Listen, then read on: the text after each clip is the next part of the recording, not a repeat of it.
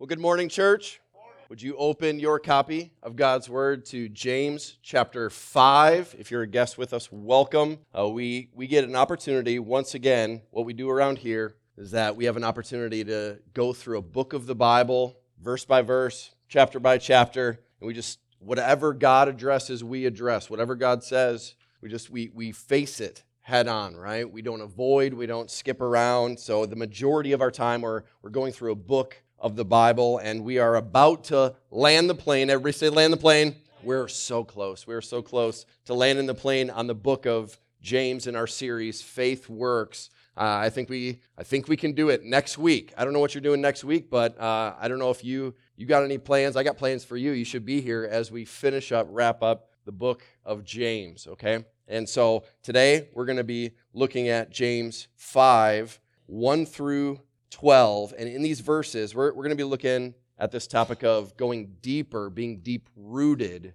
in our faith. Does everybody have an outline? Everybody have an outline? Have a copy of God's Word there, and we just want to walk through this area of what do we think about day in and day out about finances, about our wealth, about the things that we own, about being, here's a big word, about being stewards, right? Stewardship of I have somebody else's stuff. What am I doing with it? And guess what? Whether we think it on a daily basis, everything we have is borrowed. God has given us everything we have. It doesn't belong to us. And that's why every area of life, it's not just about money. Turn to your neighbor and say, it's not about money. It's not just about money. It's about all of life. It's about all that I have, that I would go deeper in my faith, that roots would go down, that I would know what God's Word says, that I would be a doer of it. And we're going to hear from the half-brother of Jesus, James, Pastor James, in Jerusalem, and we've been seeing under persecution, and as they run for their lives and spread everywhere, this is Pastor James' last word to his church. As you go, remember these things. Remember, these aren't just secondary issues. This is the main thing, that if you claim you have faith, work it out. Live it out loud. We live in a culture where, religion is private, right? Politics, private. Religion, private. We don't talk about politics and religion. Well, James says, all you should be talking about is what God has said about every area of your life and what he says about everything about life, and that we should be living out loud. Faith lived out loud, undeniable. And so we got a few questions that we're going to dive into as we consider this. We need a theology of handling money in the last days. We need a theology of suffering and how we handle when things don't go our way. We need a theology. We need to know what God's Word says about how to suffer well when we're let down and when we don't get what we want. How do we respond? We need a good theology of that. We need a theology of what's going on inside my heart, because it seems to be a mystery, but God unfolds and says, I created you. I know what's broke, and I know how to fix it. We need a solid theology of these topics. And so we're talking rubber meets the road every single day. We're living it. We're living it out, and James helps us so much throughout this series. So James is coming out of the gate pretty strong. He's got some pretty bold words to say to a certain group of people. And again, he's facing his own issues in his day, probably not all that uncommon from what we experience today. Track with me, verses 1 through 6, James chapter 5, and we're reading from the ESV, the English Standard Version. Come now, you rich, those that are wealthy, come. Let's reason together. Let's talk, he's saying. Let's sit around and discuss this. And here's his call of action. Weep, howl for the miseries that are coming upon you. Everybody say, ouch. Track with his appeal, okay? He's not scolding, yelling. He's wanting to reason together. Your riches have rotted. Your garments are moth-eaten. Verse 3, your gold and your silver have corroded, and their corrosion will be evidence against you, a testimony against you, how you lived, and will eat your flesh like fire. Ooh. You have laid up treasure in the last days. And he's saying, you've laid up treasure in the wrong place, in the wrong things in the last days. Verse 4, behold, Check this out. You got to hear this, he's saying. The wages of the laborers who mowed your fields, which you kept back by fraud, are crying out against you. Strike two. And the cries of the harvesters, they've reached the ears of the Lord of hosts, literally the Lord of angel armies, the warrior Lord. He sees it. He hears it. You have lived on the earth in luxury and in self-indulgence. You have fattened your hearts in a day of slaughter. You have condemned and murdered the righteous person. And what does the righteous person do in response? What does it say? He does not resist you. Okay, can we just pause for a second? Everything that we have is for a reason. By nature, we don't know what that reason is. We need to be taught. We naturally use what we have in ways that are self-indulgent. We all do that. We all do that. Somebody lift up your voice and say, we all do that. We all do that. We have a default mode, right? I don't know about you, but when you don't have your alignment in your car straight, right, you let go of the wheel, what happens? You're in the ditch, right? All of us, every single one of us, we are not aligned by birth. We are not aligned by what the world teaches us. We go this way. Instead of loving people and using things, we use people and we love things, right? We all do that. That's what we do. But God has a word for us about generosity and warning to those that live for themselves, accumulating, thinking, this is my only life. This is my only chance. My best life now. That's what I'm living for. We all do that. We all do that. Unless we get a change of perspective. I was going to write a book for you, but instead, if you just want to put up some of those quotes, just starting with that first quote. Keep going. I was looking up all the quotes that I had collected over the years about generosity, and I'm like, I can't bypass this. It's just too good. Everybody say it's too good. It's too good. It's too good, all right? So if you want to request this, or you can listen to the podcast later, and you can be taking notes, but I just want to fire through these to get our minds right. Randy Alcorn, a former pastor and just passionate author, Christ-centered, he says this: the more you give, the more comes back to you, because God is the greatest giver in the universe, and he won't let you outgive him. Go ahead and try. See what happens. That's pretty good, right? And he doesn't stop there. He says, God doesn't look at just what we give. He also looks at what we keep. Everybody say ouch. Yeah, Randy, come on. God prospers me not to raise my standard of living, but to raise my standard of giving. I think Randy's onto something, right?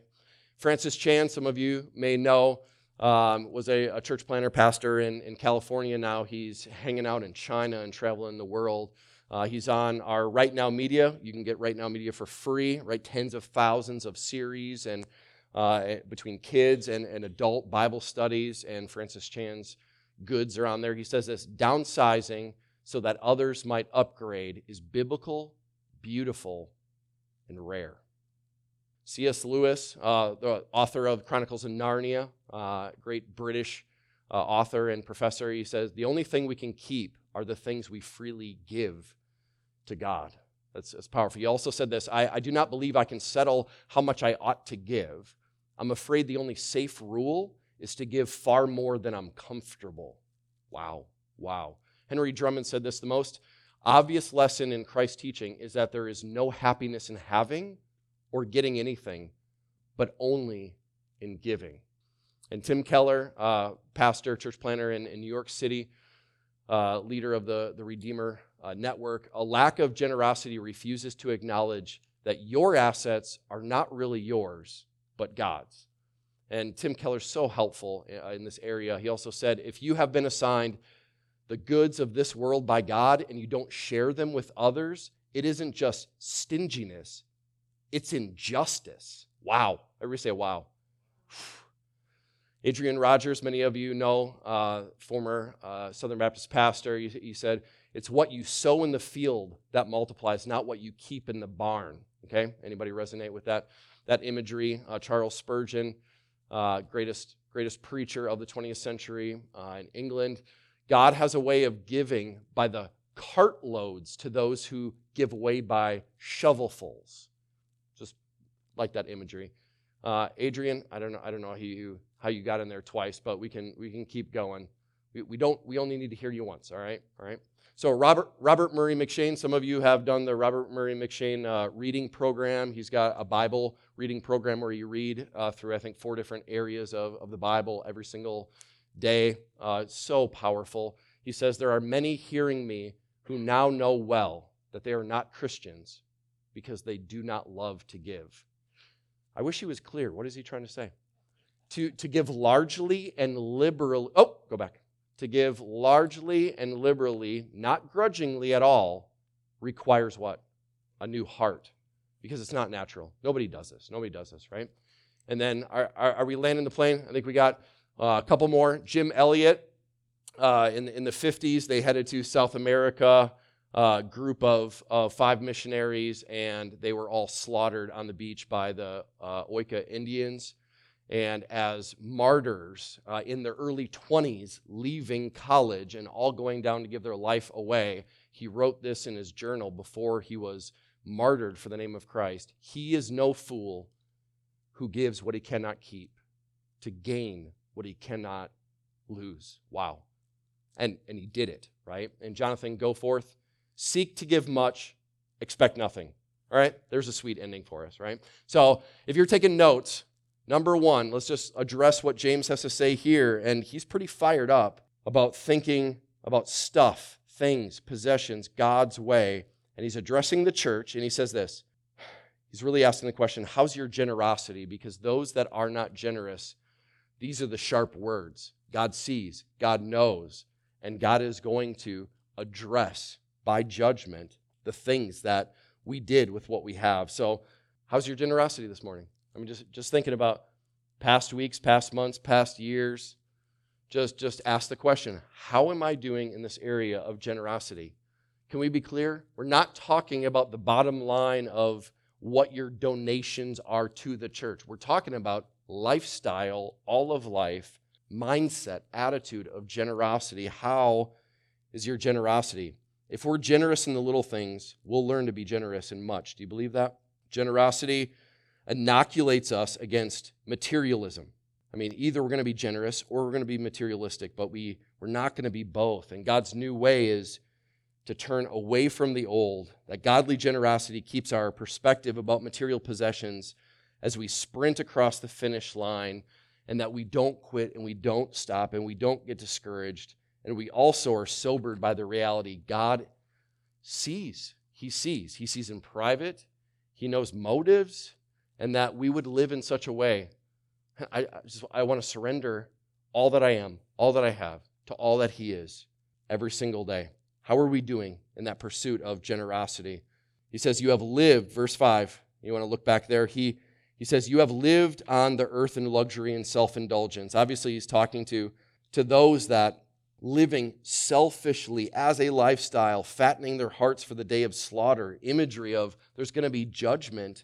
And I think his biggest burden, he says, you murder the righteous person. In other words, those that are trying to do right, those that are trying to sacrifice and give, those that are trying to serve, those that are trying to live humbly, he says there are those in the world, right? You're thinking 2,000 years ago, can you believe that there were people that took advantage of those that didn't have much and those that were generous and sacrificial, that they could freely take and use and abuse? Man, I am so happy that in our day we don't struggle with that anymore. Like there are no controlling tyrants, there are no money-hungry, abusive leaders, right? I mean, like, man, I'm glad they dealt with that 2,000 years ago, and then we are a better generation. We're a better culture because we don't struggle at all with that, looking down on people and using people and milking people for all that they're worth. Yeah, not our struggle. Everybody say that's a lie. Yeah, big time. This is a timeless truth, and God says, if you are righteous, if you're right in God's eyes, if you're following Him, you're not concerned about the way that you're treated. You're not obsessed about what you're getting out of it. You look at those that are godless, that are ungodly, and you say, I expect ungodly people to do ungodly things.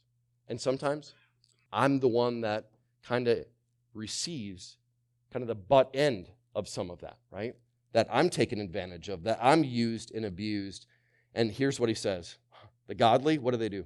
They don't resist. They're not fighting for their own righteousness. They're not arguing and debating. They're different. They're different. When my heart is captured by the gospel, here's what the good news does. I just jotted down a few things as I was thinking about how am I different as God is changing me. I'm no longer desiring to accumulate for myself, but now to use all that I have for the glory of God and the good of others. I'm no longer driven to get, but now I'm motivated to give. I reject the world's preoccupation with possessions and status, and now generously live open-handed. I no longer live for satisfaction in things. Always lets me down. I have found satisfaction in Jesus. Is that you? And we're not saying perfectly, but are you seeing progress? Are you seeing God's peeling back the grasp over time? You've been walking with the Lord maybe for some time. Maybe for some of us, we don't have a relationship with God, so all we know is tight fist looking out for number one. But for some of us that have known the Lord, have been walking with him, God takes us through seasons where either we freely open our hands. Have you experienced that? Where heart's changing and you're like, why do I want this so bad? Why do I wrap my identity around getting and achieving? And for others of us, we've gone through seasons where God pries our hands, and it's painful, isn't it? I've gone through that, where he pries our fingers off of it, and then once we're free, then we go, why was I holding on so tightly this whole time? Why did I feel like I had to have that? I had to achieve, that I'll be happy when, and that list is getting shorter and shorter, and God's wanting to get us to the place of, I'll be happy when I have just Jesus, and I already do. That's freedom. Everybody say that's freedom. That's freedom. That's freedom. And he is addressing those that live not just in a stingy way, but in a way of lording over, ruling over, dominating, using people. And for some of us, we could say, I used to be like that. For others, if you're here this morning, you're like, that's kind of where I'm still at. That God has a word for us as we continue on. Godly generosity is the evidence that God has your heart. Here's the next question. Number 2. Everybody say number 2. Here we go. How's your heart? Verses 7 and 8. How's your heart? Verse 7. Be patient. Somebody say be patient. Be patient until when? Be patient for a little while. Is that what it says? Be patient if you have to, if you must. Be patient until the coming of the Lord. Has Jesus come back yet? Okay, so the call is still what? Be patient. Be patient. All right, we're still there. He gives us an image. All right, James, help us out. Give us an illustration. He says, see how the farmer waits for the precious fruit of the earth, being, there it is again, everybody say patient, being patient about it until it receives the early and the late rains. Then he's looking to the church and he says, you also, everybody say it, be patient, be patient. I wish it was clear what message he was trying to get across in these few. It's really confusing. What are you trying to say, James? Establish your hearts. Here it is. Establish your hearts. Verse 8. For the coming of the Lord is at hand. Establish your hearts. Well, here's 2 things. Number 1, the idea of heart throughout Scripture, over 900 times. 900 times throughout Scripture. Everybody say that's a big deal. When something is listed 900 times over and over, do you think that God's like saying, this is kind of a major thing. This is kind of a big deal. He mentions the heart. It's the center of desire. It's a center of emotions. It's the center of will. It's the whole thing, right? It's all of our passions. It's all of our dreams. It's everything that drives us and motivates us. It's everything that we really are at the heart. And he says this, establish your hearts. So not just is the heart a main focus of our whole life, understanding my own heart. But here he says what? He says, establish. I don't know if you have a different translation. Some of them might say to fix or to tether to. He's saying, your heart wanders all over the place. Have you noticed that? Like any given day? I mean, I don't know about you, but certain days are like, I have been like 15 different people today, right? Just depending on who I talk to, what happened, what phone call, what text. Like, Why am I on an emotional roller coaster? It's because that's my heart. If my heart is not established, that's what he's saying. If it's not established, he's saying if it's not fixed, if it's not locked into a target, where does my heart go? Are we going here? Okay, we're going here. Are we going here? Okay, we're going over here. Am I feeling high right now? Feeling low right now? Everywhere, everybody say if it's not established, it's out of control. But he says this, he says, fix, establish that heart. And this is where it's powerful. Because every time a problem comes in, every time there's bad news, we get established, we get fixed on the situation. So, picture with me, okay? So if you think the call of establishment, right, is different from what I already do, this is where I already go. My gaze, right? Think of like the eyes of your heart. I get locked on whatever the problem is, whatever the scenario is, whatever the news was, whatever they said about me, whatever comment was made, whatever letdown, whatever. Everybody stare at your shoes right now, okay? Everybody stare down. I'm not going to do anything tricky, all right? Don't worry. I'm obsessed with the problem that is right in front of me. I am fixing my gaze. I'm locked in. What can I not see if I'm staring at my feet? Anything out here, okay? I'm looking down. What does he say? What does he say?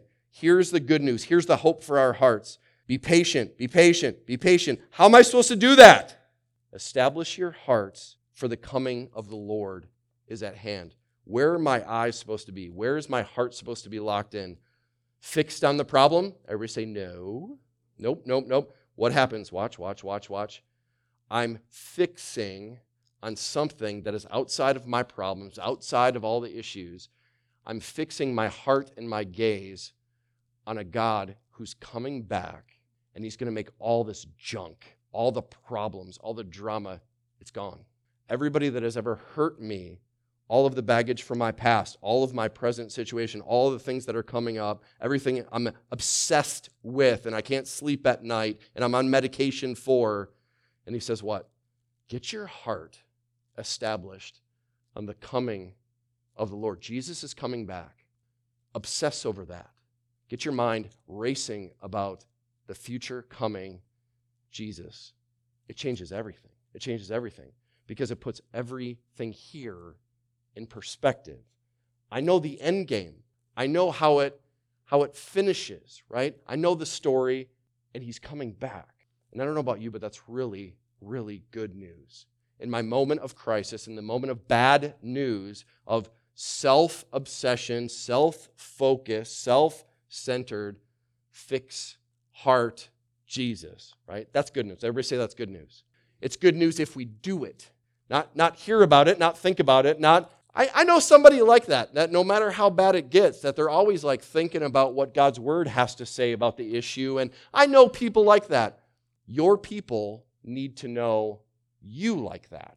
Your neighbor needs a neighbor who fixes their gaze on Jesus, because the only way I can love my neighbor is if I'm not in the stew of life, and I'm not obsessing with anxiety and despair and depression over my past and my present and my potential future. They need somebody free. They need somebody to look to as different. They need somebody that's patient. Do you know a lot of people that are patient? Our culture is becoming less. We used to be an agricultural nation primarily. We were accustomed to waiting, doing our part, waiting, trusting. Not anymore. We are so impatient. So impatient how? We are so impatient that we can't even go to the grocery store. We need the grocery store to come to us, right? We are so impatient that we can't stand commercials anymore, so that we have to binge watch with 0 commercials, and we get to do that for hours my way, right? We love being so impatient that we have workarounds of drive-thrus to microwaves, right? We are so, hear this, we are so impatient that we can't even stand 30 seconds standing at the microwave. We're impatient nukers, right? Like 30 seconds, not fast enough. We are sick, right? We are a sick people, right? We have a problem, but we have an answer. We have an answer, that we think differently, that we look in a different place, that we set our hearts where others are not setting their hearts, that we are locked in to the one that we know has all the answers to our problems and that we respond differently. We're different. How's your heart? How's your heart? The anxious and heavy heart, I wrote this down. The anxious and heavy heart is the one that sees the future with no hope and takes matters into their own hands. Maybe that's you. Maybe that's somebody close to you.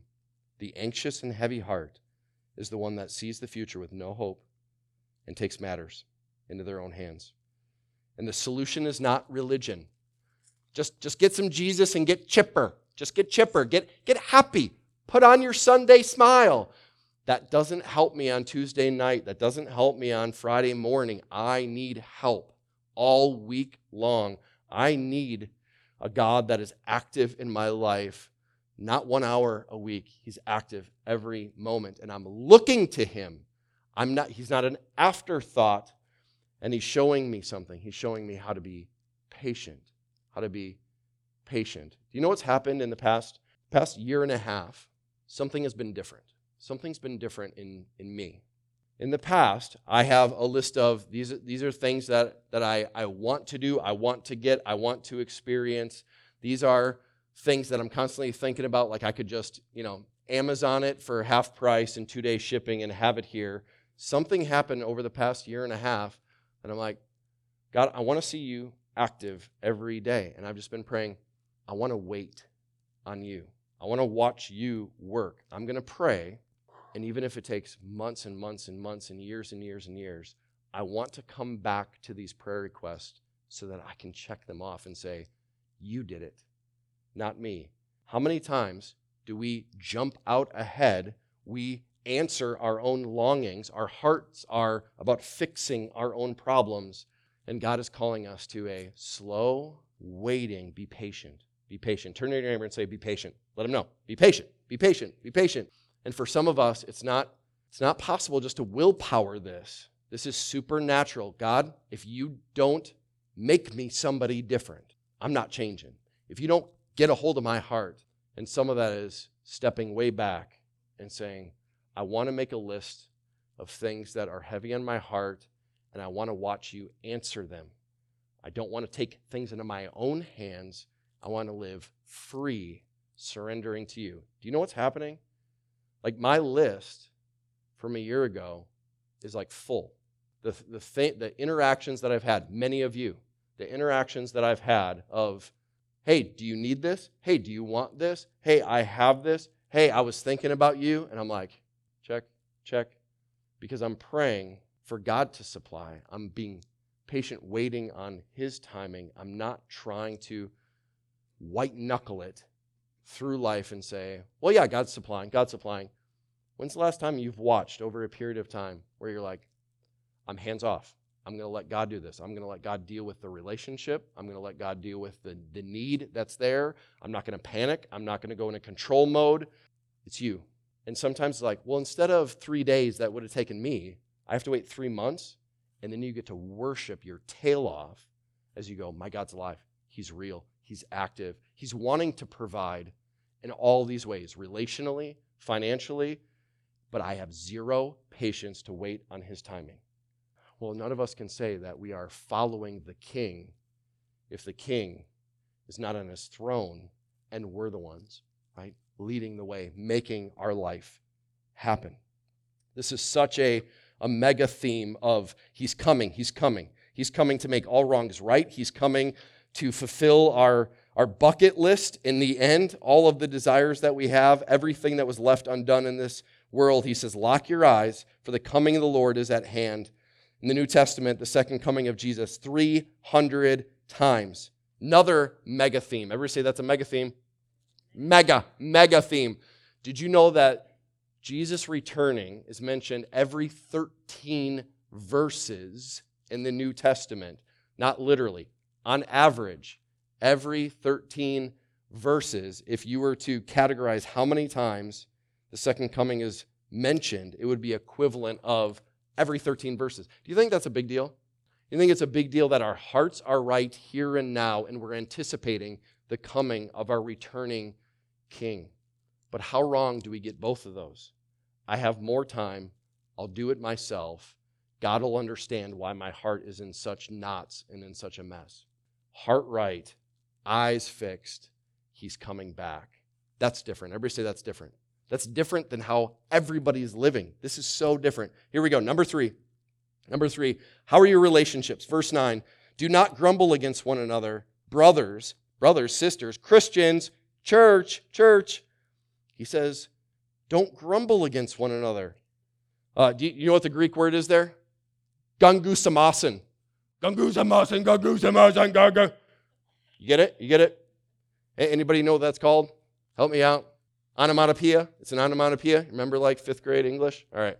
The word sounds like what it is because it's a created word, right? It sounds like Gangusamasan.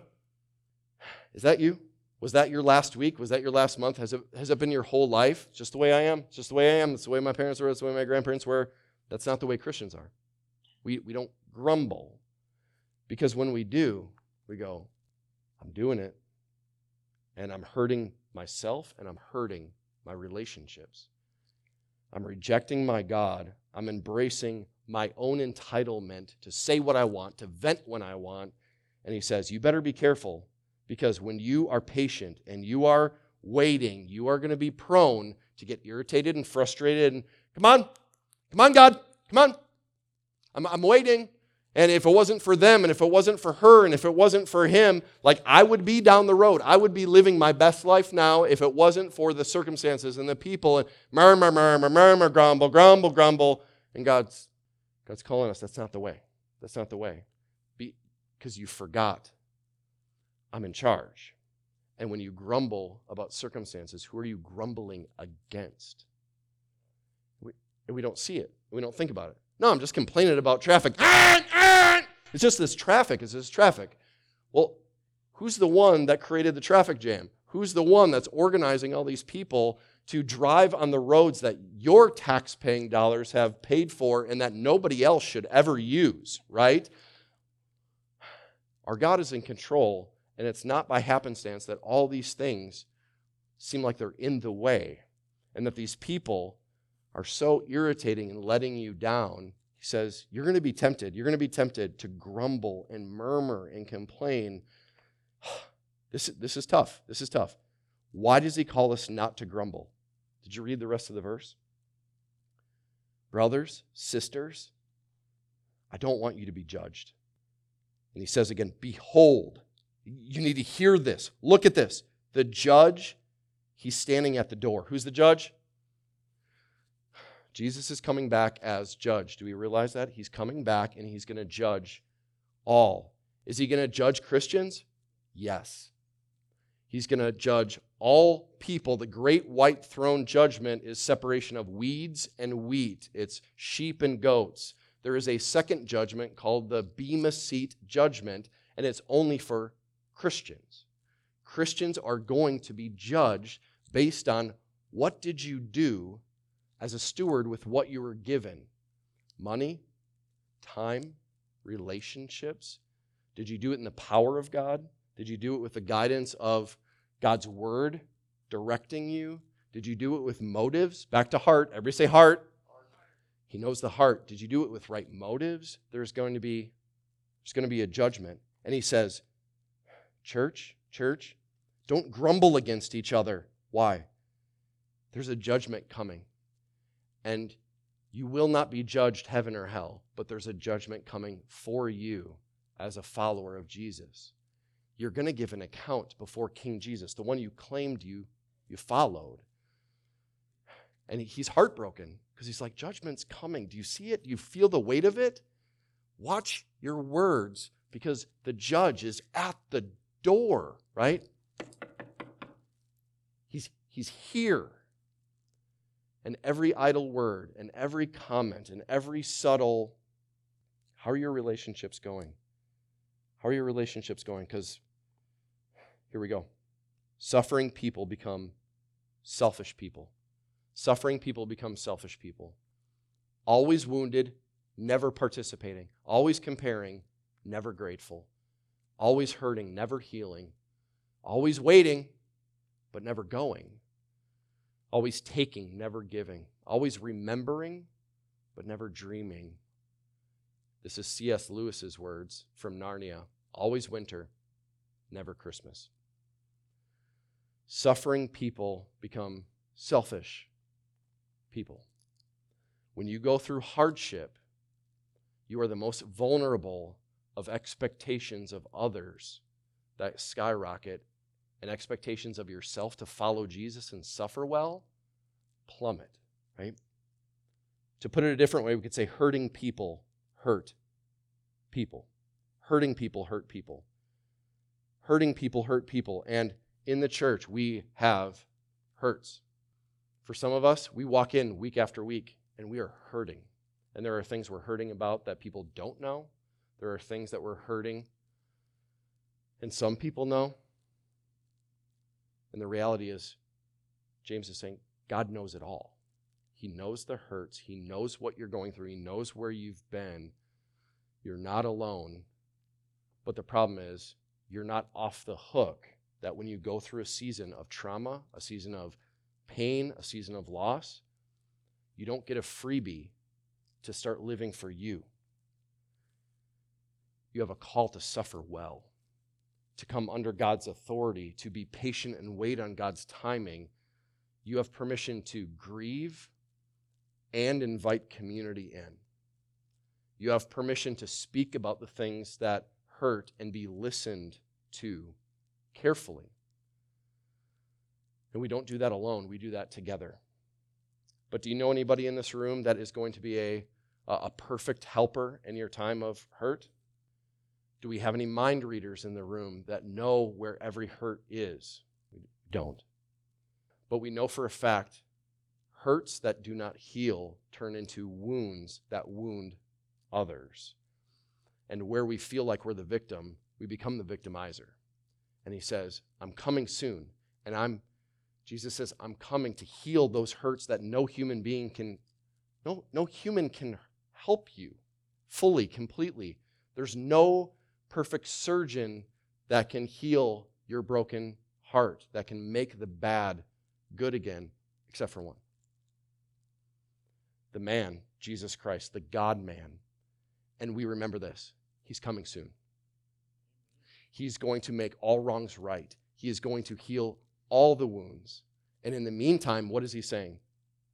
Watch your mouth, which starts by watch your heart, which is cultivated by where are you looking and locked into and obsessing over and replaying. And he's giving us words of help here because God's not done. God's not done. People may come and go. Helpers may come and go. Advice givers and counselors may help a little bit or fail completely, but God is not done. God is not done. God's not done with you. Do you believe that? Do you believe that God's not done? And we forget that. We forget that God's not done. Everybody say God's not done. He's not done. He's not done. It wasn't for nothing. Hurt and suffering and removal of things or people, it's not for nothing. It's not for nothing. But Jesus is the only hope. He's the only one that can truly help. The remedy here is keep persevering, keep going, keep pressing in. Some of us experience relational migraines where we just can't handle it. We can't take it. And in those moments, God is saying, press in, because God's people are outlets for God's healing. Not completely, but in part. Nobody's healing all alone. We're healing. We're moving forward. We're getting perspective. We're being patient. We're walking with him when we do it together. Everybody say we do it together. We do it together when we do it together. But only when I'm deep-rooted. But if I'm not deep-rooted in my faith, if I'm not deep-rooted in him, I uproot others. When I'm not deep-rooted, I uproot others. Verse 9, don't grumble. The judge is coming, and he's saying, be patient and wait. And God is good, and his timing is perfect. And here's the last point. Everybody say, land the plane. Here we go. Number 4. How's your perseverance? How's your perseverance? Because all of this has to do with why did they mistreat? Why am I in this situation? And now I am having life not go my way, and there's letdowns and disappointments, there's heartaches, and there's bad news.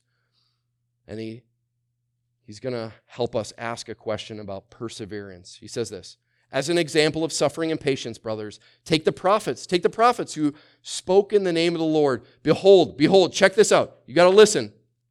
We consider those blessed who remain steadfast. Does that still ring true today? Those that we watch go through years and years and decades of hard stuff, and we're like, man, like, I want to honor them. I want to give them credit. I want to look up to them. He says, isn't that true? Isn't that true that those that are examples, they're blessed if they remain steadfast? You have heard of the steadfastness of Job. Just a little insight. It's not Job, just in case there's any confusion, okay? Job is a guy. Job's the thing you do, right? They're not the same. Big J, not little j. Big J, Job. No, Job. Job, you've watched his life. You've seen the purpose of the Lord, how the Lord is compassionate and merciful. And let's take these one after another. What's the first example he shows? He says, if you're going to persevere, here's two places to look. Old Testament, looking at the OT, we're looking at prophets. You realize that there was a number of prophets all through the Old Testament, and how was their life going? They were obeying God. They were doing the right thing. Did all of them kind of live a pretty awesome life? Were they living posh? Not so much. Here's what Hebrews has to tell us. We studied Hebrews 11 in January. If we look way back, some prophets were tortured, refusing to accept release, that they might rise again to a better life. Others suffered mocking, flogging, chains, imprisonment. They were stoned, right? Not weed, big rocks. They were sawn in two, cut in half. They were killed with the sword. They went about in skins of sheep and goats. They were destitute, afflicted. They were mistreated. And here's what it says about them. Of whom the world was not worthy. Wandering about in the deserts, in the mountains, in dens, and in caves. These are the prophets that James says, go ahead and do a little review of the Old Testament prophets. They were the ones doing what's right. And they were willing to what? Endure. Keep on going, even if it's hard, even if they lost everything. Consider them heroes, even though in their day they were viewed as villains. Do you feel that as the church? Like the church is the bad guy now? We're trying to do what's right, and we're being called judgmental, hateful, bigots. Keep going. Keep speaking up for the truth, standing firm in the unchanging truth, no matter how we're treated. What's example number 2? Job. So just this past week, as I was preparing with our kids, we're going through our kids' Bible, the biggest storybook Bible, and it's just so awesome. And guess what happened? A couple days ago, we flipped to Job. And I'm like, I'm going to touch on Job right here. I'm in the message. It's coming up on Sunday, and all of a sudden it's here in this awesome kids Bible, right? And so I say, kids, have you heard of Job? And they're like, mm-mm. And I'm like failure of a father. Really, kids? You don't, pastor's kids, come on. You don't know Job? So immediately to be able to okay, check this out. Like Satan's watching God treat Job like he's a king, and he's the wealthiest, he's the most influential man in the whole world at the time. He had everything. He had 10 kids. He's got hundreds of servants. He's got thousands of livestock. He's got a mansion. And Satan says, yeah, the only reason that he's serving you is because you're like protecting him, and you're spoiling the guy. The only reason that he loves you is not because you're a good giver. It's because of your gifts. Go ahead, take him away. And within moments, Job hears what? He hears cries, he hears screams. Suddenly, all 10 kids dead. Because God said, Satan, go ahead. Prove it. Go prove your point.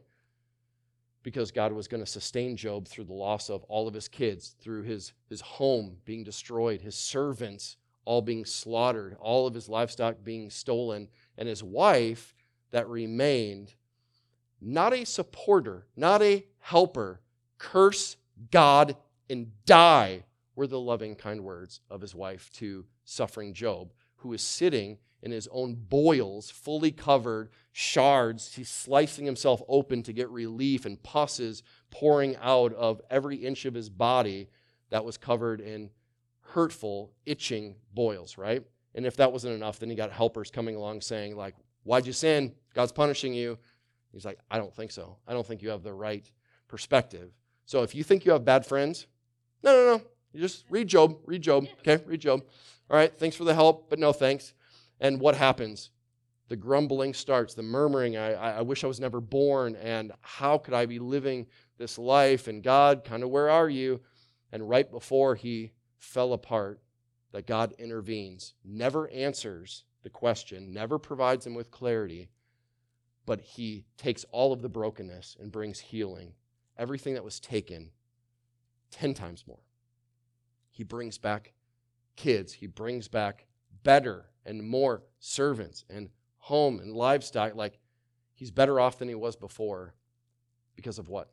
James says, if you think endurance, persevering, being patient, and not giving up, you think it's a small thing? It's the whole thing, right? Keep going. Keep going. Look at Job. Look at Job.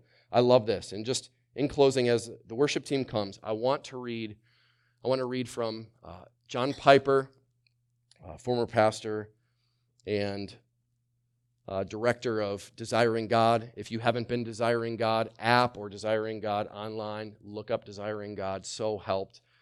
And I hope we can circulate this, but I would love for us as a church to be able to listen to John Piper's series on the miseries of Job and the glory of God. It is the most powerful series that he wrote a book of a summary from a perspective of Job with his granddaughter on his knee, recalling the stories of what happened to him. And Job, now grandpa, expressing all of his learned wisdom from persevering, not quitting, and all that God did. Here's what he said. Behold the mercy of our King, who takes from death its bitter sting, and by his blood, often ours, brings triumph out of hostile powers, and paints with crimson earth and soul until the bloody work is whole. What we have lost, God will restore. That and himself forevermore. When he's finished with his art, the quiet worship of our heart, when God creates a humble hush and he makes Leviathan his brush, it won't be long before the rod becomes the tender kiss of God. Light one candle and count the cost, and ponder everything we've lost, and let us bow before the throne of God, who gives and takes his own, and promises whatever toll he takes to satisfy our soul. Come learn the lessons of the rod, the treasure that we have in God. He is not poor nor much enticed, who loses everything but Christ.